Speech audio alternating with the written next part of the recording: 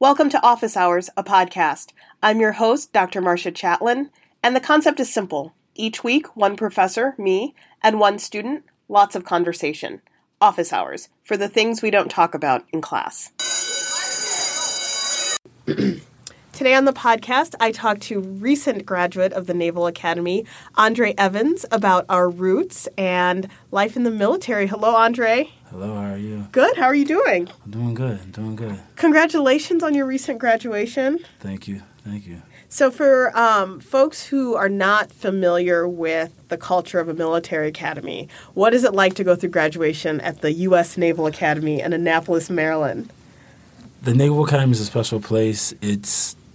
You go through 4 years of hell, per se, and they beat you down and strip everything that you think you know about life and about leadership and self, and they build teamwork into you and servant leadership. In my opinion, that's what I got the most out of my experience there. And it's really weird because everyone wants to just graduate. Oh, I'm done with this place because the cynical mindset. And the moment you graduate, it hits you like, wow, I'm really going to miss this place. So I definitely tell every time I drive by, I always salute the place just because it's a very special place in your heart, and it hits you once you leave out. Well, one of the things that's interesting about I've worked at like a big state school. I work at a like elite private school. You know, the military academies, there are very few people who can relate to what it's like for you to have gone to college at a place like that. And I think from an outsider perspective, like I don't even know if we have any reference points for it. And so when you think about what being a college student at a service academy is like, what are some things that you point to as like really distinctive? What's distinctive for a military academy? Mm-hmm. Man, growing up fast. It's one of those things that I'll be very vulnerable. I had a moment reflecting to myself on graduation when I was hugging everyone. I was like, wow, some of these people I'm never going to see again. And it's a different feeling than you would get from another colleges, because the reality is some of those people are going to go into combat situations, the people that do, such as the Marines or the EOD guys or the SEALs or even some of the aviators, and they're going to be killed. And it makes I have that moment where I was like, is it going to be my mans that I'm hugging right now, or is it going to be this lady that I'm hugging right now? Is it going to be one of my best friends? And so it's not a feeling of depression. It's just a feeling of cherishment in that moment and cherishing the bonds that you have with those people. So I would definitely say, I say that because it paints a picture of how we view things in those final moments, but also for the bonds that we built there. Unlike a regular college where you're crawling through the mud with those people, you're getting up at 3, 5 o'clock in the morning and people are screaming at you, hey, do this, hey, do that, make these time hacks when you're going through plebe summer, which is our basic indoctrination training, which actually starts today for the class of 2020.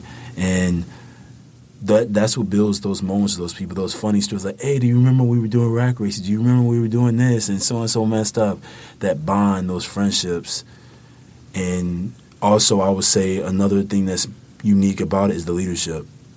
I had 2 big leadership roles at the academy, being the regimental commander. So I led plebe summer, so I had roughly 3,000 people under my command. And being able to light that fire in my classmates' bellies in those plebes when they got tired, when they were running on 2-3 hours of sleep, or even my last semester at the academy, the spring semester, I was the first regimental commander. So the brigade of midshipmen is 1 brigade commander, you have 2 regimental commanders, and then there's commanders of that. So I was in charge of half the student body, and being able to lead 2,500 people in that capacity, it very quickly you have to learn how to communicate effectively, have those powerful conversations with people, and having that selfless attitude, because if you don't, it will catch up to you. So I think that at a young age, 20 to 23, 24-year-olds having the lead people in that capacity as well as maintain school is very, very different from a regular college. Well, one of the things that I think is interesting, I know you through the Truman Scholarship. I met you very briefly when you were a finalist, and then we met when you became a scholar. Right. And one of the things that I think I appreciate about the Truman Scholarship is that you meet college students at a very huge cross-section of colleges. You'll meet kids who go to tribal colleges. You meet non-traditional students. And I think that for someone like me who doesn't know a lot of people from the military or who've done military service, this is my only point of contact. And so for someone like me who is outside of that world, what do you think are some of the kind of misconceptions that people often have about military service or about attending a service academy? Mm-hmm. Quick story. I remember when my stepdad, who came in the middle of my life, he was in the Army, enlisted for 4 years. He came to the crib one day and said, "Hey, do you know what West Point is?" We started flipping out. My mom was going ham about it just because she thought the typical thing that most people would think, that the military is all war and on the front lines that you see in Iraq and Afghanistan and Syria, and that's not the case. And once we started speaking to other people and doing our own research, we realized that it was completely different. And it's not that way. Now, there are parts of it, but I think a lot of society thinks that the military is all bang, bang, shoot 'em up, I'm going on the front lines with a gun, and that's not the case. Everything that you have in the civilian world, you have in the military. You have people that do mail. You have people that do money and business supply. You have doctors. You have dentists. You have the whole nine. So you have lawyers. So it's one of those things that really only a fraction of the people that actually go to those front lines and doing those things, that's only a fraction of the military. The majority of the military is composed of people who support one another and work as an entity as it would in a civilian world, because we have to function in that capacity too. So I would definitely say that, and I shared that story because that was our first misconception too, and then we realized that it was completely different. And the military academy is, in one word, it's leadership. Well, I think the thing that is hard, I mean, I think I understand where your mom's coming from. Yeah. We are at a moment in which we see militarization of some parts of the world. We see these responses. People want these responses. There's a great fear of all of these things. And then here you are as an individual, right? Mm-hmm. So we can all recognize that there are these great anxieties about safety, and we can have huge debates on how unsafe or safe we are. There's a lot of places we can do that deep dive. But I want to have this conversation about what does it mean for you as an individual to make a choice, to put yourself out there in that way. And that's what probably your mom was thinking. Her first priority is to keep you safe. Right. And you as an adult have a choice to make about how you want to engage with the world's problems. And so how do you make that decision on the individual level? Or rather, how did you make the decision to go to the Naval Academy versus other choices that you might have had available to you? I personally went to the Naval Academy for my family. Tell me more. It was a way initially for my mother and my grandmother and even my stepdad, who I call my pops now, to not have to pay anything out of their pocket. It was fully provided for. I mean, I'm a triplet, so it would have been a lot of money to send me and my brothers to school. And even if we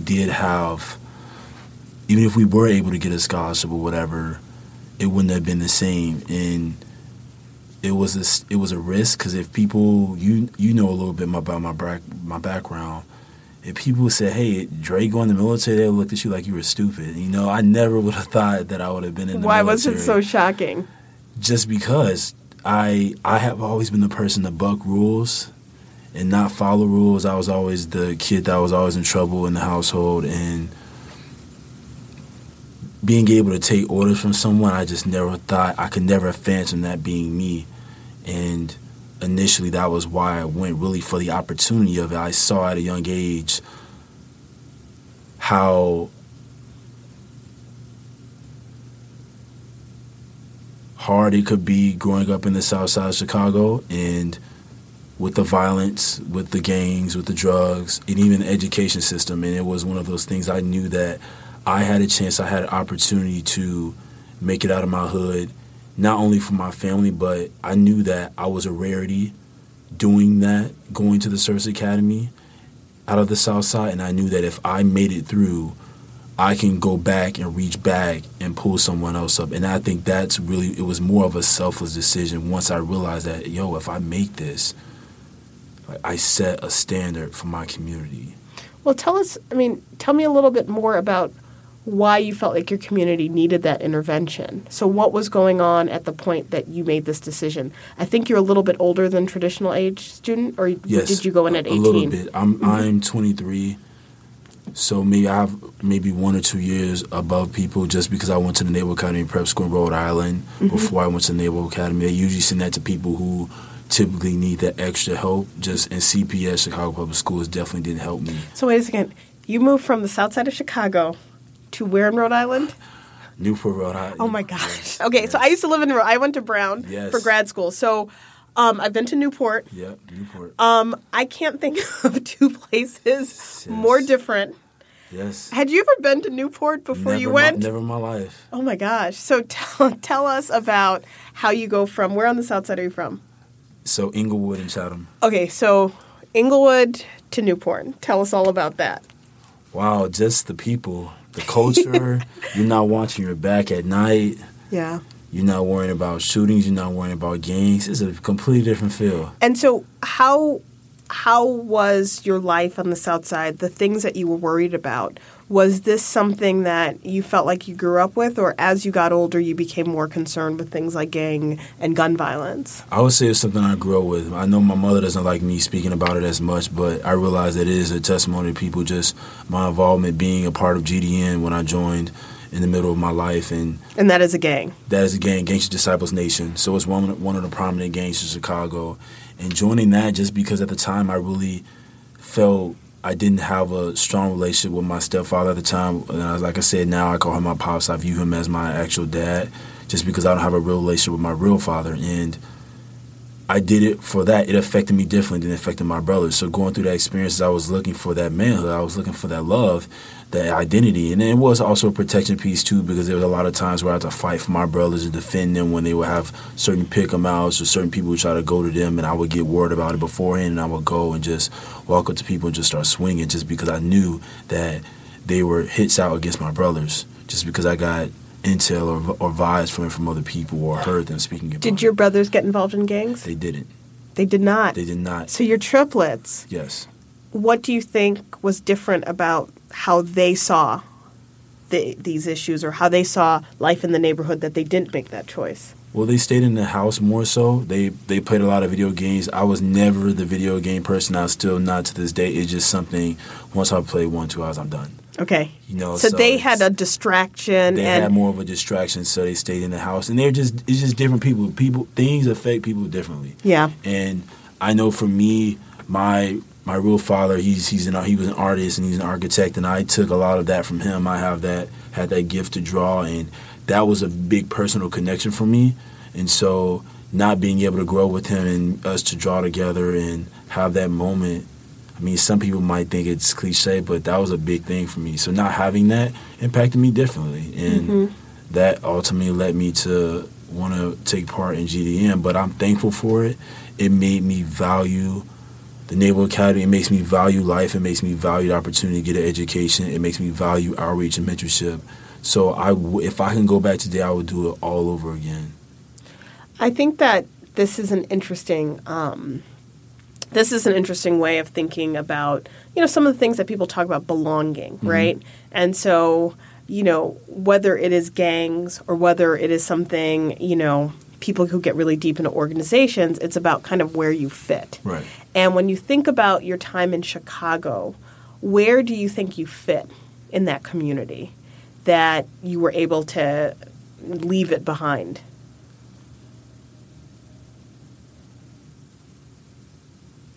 Just to be clear, fit now or fit in the past? Fit in the past. In the past, it just felt you were just in it, just doing what you could to make it through. That's how I felt going through grammar school, going through high school. Okay, I'm in this place. There's a lot going on around me. I know it's not positive, but I know I've got parents and a godmother and a grandmother and 2 aunties and 2 uncles who are supporting me and praying for me. And I got to give them a return on their investment. My mother, she put too much in for me not to be great, for me not to do something with my life. So I have to make that up to her. So what was the turning point? Because it's a huge leap to say that you want to kind of be with your people in Chicago, and then now you're on your way to a bus or a plane or a van to Newport, Rhode Island. So what were the kind of steps that were put in front of you that even made this a possibility? Watching my peers, my friends, and what went around them. One of my friends, who was a best friend growing up, his name was Richard, and there was a moment in his life where he wanted to join a gang, and he wound up trying to go through that process, and they beat his jaw in with a gun, and they broke his jaw. And seeing him after that moment, and seeing how he had a father in his life, but he really didn't care. Seeing a lot of my other friends who were homeless, who always had to find something to eat every day, struggling to do that. A lot of people at my school slept at the school or tried to stay as late as possible because they were afraid to go home, or because the housing situation was so depressing and it was a very hostile environment. So that initially, seeing that was a big motivation for why I wanted to leave Chicago, and it made me value the ideals and the love that my mother and my pops and my grandmother instilled in me, and at that level. But also I started seeing it when we originally heard about the Naval Academy, and the first time we had left Chicago was when we went to this SLS program. The Summer Leadership Program was a week long, and they took a leap and they took a chance on us, and they sent me and my brothers to West Point, New York, and that was the first time being out the city in that capacity and being able to see the other students and the way they spoke, the way they acted. What was that first day like? It was more of a wow. I'm not a big crier or a big person to wear my emotions on my face. I do a lot of it internally. Mm-hmm. But it was I would say the best way I could describe it is you crying inside, just like, wow, the world really is different. And it makes sense. When you're coming from the South Side, kids can only dream what they see. Kids cannot dream what they cannot see. And so how can you dream and phantom about life if you don't see it any different? And that was like, wow. When you go there, you're saying to yourself, there really is more to life. I remember I tripped out when I saw the solar powered recycling bin, and I was taking pictures of it, like, yo, look at this, because we didn't have that on the South Side, and people were looking at me like I was crazy. But it's amazing, right? Because you're like, how does this work? It's moments like that where you connecting with people who weren't, all out to get you, just people that just wanted to talk to you, and you felt that you can relax, and I'm not walking around who's following me.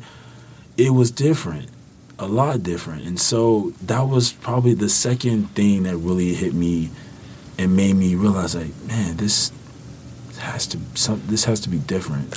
When you talk about like a certain kind of stress, I think that any person who's a victim of violence and threats, there's a kind of stress you internalize, and then there's this thing that I think is interesting because you're like, very early in this conversation, you're like, I need to be vulnerable about this. There's also a lot of it's about masculinity, right? About men feeling like they have a responsibility, or they have that the only way to be a man is to be hard and to be tough and to do all of this. And so in one sense, gangs are about a certain kind of masculinity, and the military is as well. And so how have you found a place where you can express an authentic self and just be kind of you as a person who talks about your emotions and talks about what it felt like to be in that environment and to change in a way that you're very comfortable doing? Right. Having done the Police Summer Arrest Commander role, being a squad leader, being president of Midshipman Black Studies come my junior year, being the Res Commander my senior year. So having a lot of different leadership roles, you realize that those people that walk around and try to be hard and have that persona, it only gets you so far. And you see it even in the military.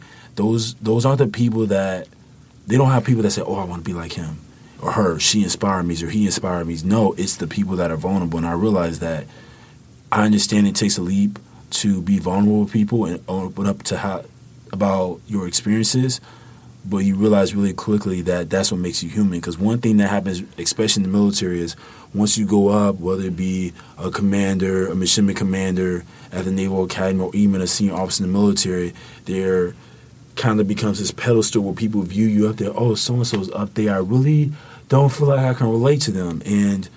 But when you're vulnerable about your experience, hey, I went through this too, or this is my story, this is my background, you share a story every time you relate to people, that's what I mean, having those powerful conversations.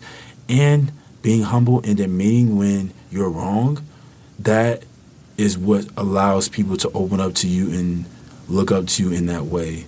And for me, a lot of that came from being in Chicago, learning from other people that, Dre, you need to share your story. And so once I started sharing my story and going around and speaking to other people, it almost became a thing where the admissions department found out about my story. And I was pretty much every weekend going to a different state, Compton, Chicago 4, 5, 6 times, Ohio, Miami, LA, Atlanta, Detroit, wherever, just going to speak to people about your experiences. Then there's the leadership piece. You're connecting with people, but even just an outreach, an emotional perspective, a motivational perspective, an empowerment perspective, you have people coming up to you saying, hey, I was molested, I was raped, I was beaten, so-and-so in my family was shot and killed. You have people coming up to you saying, hey, you inspired me, you touched me. You have grown men in Jamaica coming up to you in prison saying, I want to be just like you. You know, grown men don't just come up to you and say, I want to be just like you, and he's crying. You know, you don't even know me. So it's really about vulnerability and sharing a story. I think, thinking about what you have been able to do through kind of telling your story and talking about the different communities you go to, I think it's interesting. So you're probably talking to a lot of little kids, some high school men, but also men in prison. Mm-hmm. And so thinking about spending time with incarcerated people, mm-hmm. what element has that brought in thinking about the way you talk about your past? When you speak with those different people at various age groups, once again, it makes you realize the importance of sharing your story in general, and it makes you want to, every time you have a conversation with people, be as open as possible. I would say that is what I get the most out of those situations, because every story is unique, but you also learn from people too, having those conversations. But I would say the number one thing is continuously being vulnerable, continuously being humble. You know, you start with humility, you act with humility, you end with humility. So saying that to yourself every day, because that allows you to view every person as powerful, because every person is powerful. If you go to Africa, and I was reading a book, and a gentleman was describing how he went to Africa, and a lot of the kids say, you know, they have the power of playing drums. He has the power of speaking. He has the power of being fast. And I found it very interesting that the kid was describing people as powers, and that's how I view people, no matter who you meet. Sometimes I know certain people edge you wrong, and you're like, yo, I can't stand that person, but you really have to think of it from a true humility, in my opinion, is being able to step outside your emotions and how the person makes you feel and look at it as they're powerful in some way, and in some way I can learn from them. Well, when we talk about power and we talk about what's available to young people, what's available to black people in Chicago. Mm-hmm. You're part of a long history of black people who have found opportunity through military service. Right. And when we think about the military academies and their history with black people in them, mm-hmm. that is a different story, right? So many black people enlisted or were drafted, and they made a pathway that way. But the service academies are often seen as something apart, right? Yeah. This is where leadership is made. And so as a black person at the U.S. Naval Academy, your past outside of that. How do you navigate, those dynamics? That's a different conversation within itself. We've actually had conversations at the Naval Academy about this. A lot of the minorities, even the women, I view them as one because they have a whole different struggle. Because some people don't even think the woman should be there, which is absurd to me. Some of the best leaders, actually all my primary mentors are ladies. Mm-hmm. And I've had racist things said to me at the academy. I've been through a lot of racist remarks and racist situations at the Naval Academy, but I view it as a two-way street. And this is something I have been trying to speak to some of the African Americans and the minorities at the Naval Academy, is that you're in charge of your emotions and your attitude. And although it may be present, I have to take a step back and put myself in that person's shoes, such as, for example, and they make a remark. Let's say they say nigga this or that, or they might say another word or whatever, or comments. I have to take a step back and maybe think to myself, well, from their area, if they're used to saying that, that's real for them. The same way I remember when I went to the NAPS, the prep school, and people would throw up fake gang signs, I would get pissed. But then I had to take a step back and realize that they don't live that life. They don't understand that life. So how can I expect them to? The same way someone wouldn't relate to a soldier in Iraq that's going through that, or relate with a SEAL because they don't live that life. So a part of me has to look back, okay, I can't get totally pissed with them because they don't understand that the same way they don't understand the black culture and what will go in a typical black culture, some of the culture and some of the customs the same way Hispanics have their own. So does it make it right? No, I will, in a calm and professional manner, say, hey, that's not cool. You're not going to say that. That's degrading. And address the situation, but I'm not going to blow up. I'm not going to let that be a crutch. And I think a lot of people, the majority, not all, but I would say the vast majority of the minorities and the African Americans, particularly, used as a crutch at the Naval Academy, even there, of why they can't perform, why they can't succeed. And you see a lot of minorities trying to flock together, and that's okay. It's okay to deal with that, but you place yourself in a box, and because in the real world, you can't do that. You have to learn how to network people, and that's true leadership too, is being able to have those tough, powerful conversations with people and being able to have them teach them the right way. So, hey, I understand that was cool where you come from, but that's not cool. And I've seen people change. I've seen people go the other way. I've seen African Americans who understand that concept and make themselves available and know they still stay true to being African American. They're not trying to be different or whatever, and they're able to relate to other people. And that's what it's about. It's not letting it be an excuse for why you can't perform, but you can still be true to yourself. I think this is a tough one for me because I teach in an educational environment that doesn't require what a military academy requires. Right. Okay. In the sense that, if people get into it in one of my classes, it can be over. You can get – what I'm saying is, in this kind of traditional setting, you get into somebody's face and you say, listen, I'm going to tell you about yourself. You can walk away. You go back to your dorm. You have this different – you don't have to engage someone ever again. Right. And I think part of what you're talking about is that in the environment you're in, you don't really have the opt-out option. No, you don't. So I think it changes your commitment to a level of engagement that I think for other people that they might not be on the table. Because it's so funny. If someone said something like that to me, I would just be like, are you kidding me? And I could say whatever I want. But I walk away. I just go home. Not as a professor, but as a student. If someone kind of came at anyone incorrectly, they walk away. They might awkwardly run into each other on campus, but it's done. Right. But I think the environment in which you're talking about, conflict has to be mediated perhaps in a different way because there is no goodbye. There is no pulling away. And has that shaped kind of your way of interacting with people because there is a permanency in the student relationship? It has. My first 2 years were very difficult. Mm-hmm. I was, even as that plebe, you're not supposed to talk back to the upperclassmen. And I would say all types of stuff like, no. I would cut people's heads off. But I had to realize that there's a way to do it. And that's all it is. There's a way to do it. Well, this is so interesting. I went to the Air Force Academy on a leadership visit, and they were talking about diversity at the academy, and they were like, well, some people, depending where you come from, you can't just talk to them any which way. And I thought that was a really fascinating understanding of some of the limits of the model.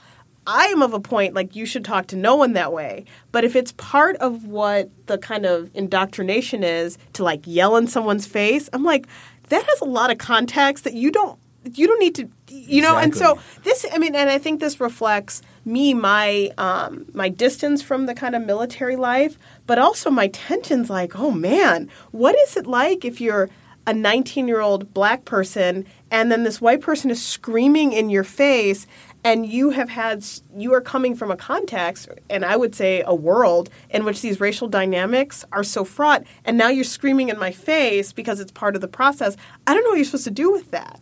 And I think that's what I think that's part of what you're talking about. Like, what do you do with that? You just gotta, as once I say, everything I say is remove your emotions. When you're leading people, you can't be in your emotions, because when your emotions, you make the wrong decisions and you act in a different way. So you have to be able to, it took me 3-4 years to realize that, but once I realized that, the way I thought, the way I engaged with people was completely different. I saw everything change around me. So it's the same concept. I realized it's a game.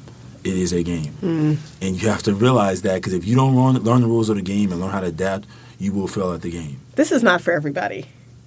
And everyone says that. Or maybe it is for anyone. Everyone says the military is not for everybody, but I'm a firm believer, no, you can do whatever you put your mind to. So I think, because I told myself I would never, everything I said I wouldn't do, I did. I told myself I would never go to the military, I went to the military. I told myself I would never go submarines, they were the weirdest people ever, and I went subs. I told myself so many different things. I thought I would never command at the Naval Academy. And Lord of behold, I was the regimental commander and the spring semester first res commander. So I never would have thought. Okay. So I think that's fair, but I know people can't yell at me. Because I'm also very I'm like, oh my gosh, is this person yelling at me? So I think what you're talking about is there are other things that I've done. People are like, I can't believe you have the patience or the tolerance for this. But everyone can. If you're immersed in that environment and you can't, and you prioritize what will happen? If you got thrown into that environment and you couldn't leave, you will learn to adapt like all human beings do. But there are people who don't. And I'm sure there are people who you saw at the academy leave. Yes, they don't. But sometimes you have to be more patient. Some people, it might take them 4 years. Some people or even graduate and still not figure it out. But then it might be that 5th or 6th year that they figure it out. So it's just like raising a child. You have to be patient with them. But eventually everyone will figure it out. It's just how they go about it. And if it's really the mentorship too. If you find a good mentor that can teach you the ropes, you'll figure out a whole lot faster, and that will be the difference to break. But if you try to go through it by yourself, then it'll probably take some time to figure it out. I appreciate this conversation because this is so not my world. Yeah. And I have such an appreciation for your commitment and your passion, even if I don't understand it. And I think, though, the thing that I appreciate about this conversation is that it's not you are a success story. You are an inspirational story. And sometimes I think when people have that, they become these puppet characters and you're talking about the things that matter, the vulnerability, and that there is a lot of pain. And I think that there is a lot of grief too, because you have an old life that you haven't left behind entirely. But when you think about who you used to be, how does that make you feel? When you think about Dre when he was 17 or Dre when he was 16?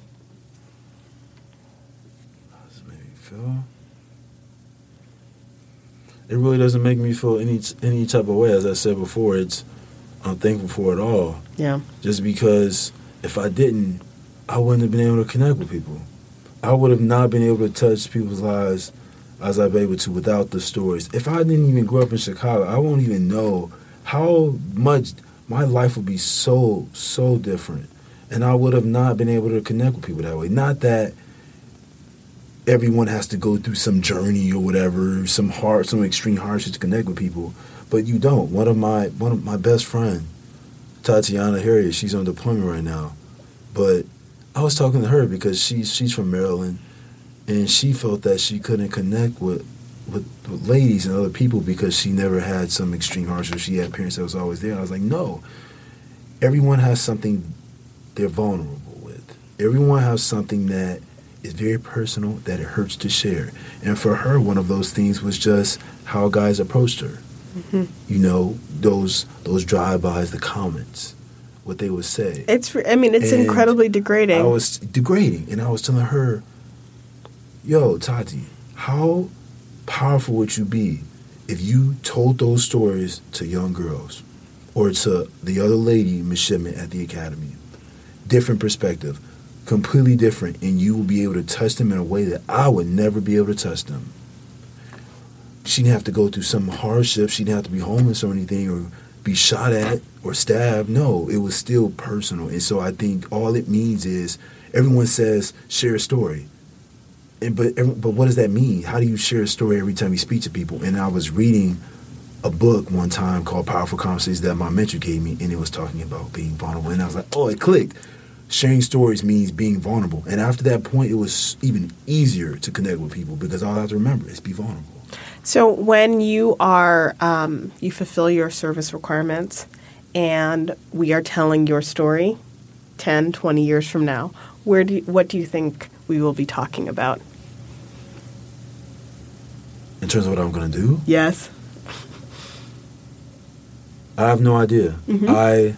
Maybe this comes from still that Chicago perspective, but I can't dream too far. I know that was one of the things that it was hard at first connecting with Truman's because it's seeing you. I know you know this. Just connecting with some of them seem like they got their whole life planned. That, I'm gonna do this. I'm gonna go to law school, and I'm sitting there like, yo, I live my day at a time. I take advantage of every opportunity, every moment I'm in, and I like that because it doesn't. I'm not stressing out because all this stuff you don't know what you're gonna do in 5 years. You can't plan it out. Okay, I have an idea, but I'm not going to sit there and stress myself out just because my plan didn't make it the way I made it. So right now, I'm serving my military commitment. I know that there are going to be plenty of opportunities for me to outreach to people and encourage people and speak to them and do community service and serve people in addition to my military service. And I'm going to do that as I go through it. And the doors that open are the doors that open. But I can't really tell you what I'll be doing. I love public speaking. I'm considering doing that as a profession, having my own business with that, just because it seems to be something I do well and that I really enjoy. I really enjoy outreach, but maybe I'm not Eric Thomas or Ray Lewis. Maybe I'm not called to do that. Maybe it's something I'm good at, but maybe it's not my ultimate thing that, in my opinion, God wants me to do. So I'll just keep an open mind, and I guess we'll find out. Well, thank you. So I'm going to ask you the last question that I ask everybody on the podcast.